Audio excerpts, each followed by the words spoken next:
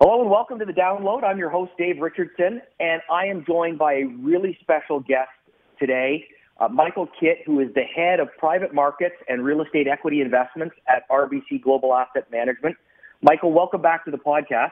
Thank you for having me. Now, this is a short-form podcast. I just want to let everyone know, particularly those of you who subscribe to the podcast on iTunes or Spotify, wherever you're getting your podcast, that we did a longer form interview with Michael a few months ago. It's probably about 30 podcasts back on the list, and it is an excellent, more in-depth summary of Michael's expertise, where he's come from, his background, and a general view of how real estate, particularly commercial real estate, fits into your portfolio.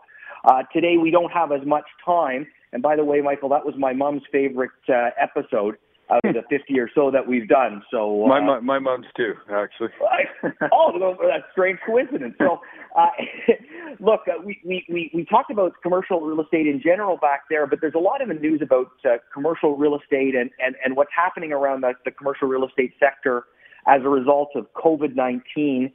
And I just thought I'd check in with you this morning. What are you seeing going on, and what do you think are some of the longer term implications for what's been happening with the pandemic? Really, to sum things up, I would say that the industry fundamentals are actually holding out pretty well, despite what many of the sensational headlines might lead you to believe in. And even the REIT performance, if you look at that, it's not really a true signal. I think REITs are down roughly 20% overall year to date, and that isn't really a true signal of what's going on the ground. We live in such a headline-dominated world, and there's so much emotion that's swinging day to day. And when you strip it back and you look at the actual fundamentals of what's happening in our industry, house prices haven't crashed. In fact, I read a little news report that house prices in GTA hit a record high, and so I think that actually has been relatively stable, and demand supply seems to be balanced, which is the key. Office tenants have been paying their rent and are now planning their return to the office. They're hardly planning their return to exit offices. In fact, some of the notable companies that have proclaimed work from home in the future, such as Shopify, actually leased more space last week in downtown Toronto. You have signals of stability returning to the office world, and bankruptcies and store closures really haven't decimated the retail world. As a percentage of the total retail landscape, those that have suffered from this incredible crisis actually represent a pretty small percentage, and it's a fraction of what Sears actually gave back, or Zellers gave back, or Target gave back when they went bankrupt. And so overall, the retail world is actually hanging in there. It would be the most impacted, but it hasn't been completely decimated. And so no doubt we've been challenged like never before, but we're slowly starting to see stabilization, some green shoots. Businesses are leasing new space in office buildings. Amazon, TELUS, Shopify have all signaled that they're getting back to business. Restaurants, retailers are slowly reopening. I was at a restaurant patio last night, and it was busy, and new residential projects are moving forward. And so the underlying theme is caution for sure, but you're starting to see some stabilization, and I think there's a few reasons for that. I mean, Canada, we as Canadians we're just so well behaved. We follow rules, and we care about others, and you can see wearing masks and keeping distance, and I think we're very fortunate in that sense to live in this country, and our healthcare and education systems are so stable, and it's something we can fall back on, rely on, and they'll make good decisions coming into the fall around schools. And interest rates are incredibly low. I heard an advertisement for 1.6% mortgage rates for houses, and that really does help stabilize a shifting situation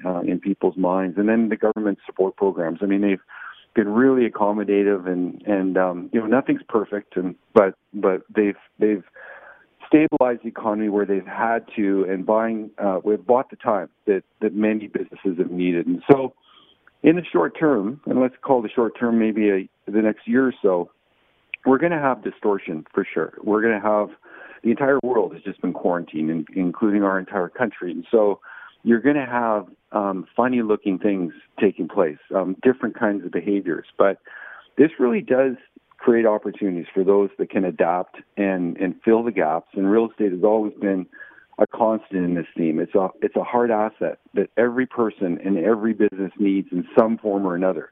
It's not a patent or a brand. It's something you can touch. It's a scarce asset. You know, we're not making any more real estate, and the world's population continues to grow. So, you know, over time, this is going to play out in an investor's favor, and it's adaptable, and which is really important. If you're an airline company and you own airplanes, it's really hard to change your business model. But in the real estate world, if you have an empty restaurant, you can turn it into a medical office building in a few months. A mall can be converted to a last mile distribution hub. An office can be converted to residential and retail to office. So you have, this has been done many, many times. And so as long as you have quality assets and core locations and you stay diversified and disciplined, I'm confident all is going to be okay in the long run. Well, Michael, that's I think more than anything else, that's just tremendous perspective and the kind of perspective I think you need to have as an investor, not just when you're thinking about real estate or commercial real estate, but thinking about any of the assets that you invest in, stocks, bonds, whatever it might be, is to take a step back, think about the big picture, and also recognize that things do change over time. They're changing very quickly as a result of COVID-19. But, you know, if I think back to the, walking through the Eaton Centre in downtown Toronto and who were the major retailers in there 20 years ago versus today, the stores are all filled, but the store names a lot of them are very different. So things do change and adapt. Michael, thank you so much for your time today. I'd love to get you back on to talk about the future of office space and office work down the road, which is an interesting topic, but I really appreciate your time today. All right. Well, thank you, Dave, and happy to jump in at any time. I appreciate it. Thank you.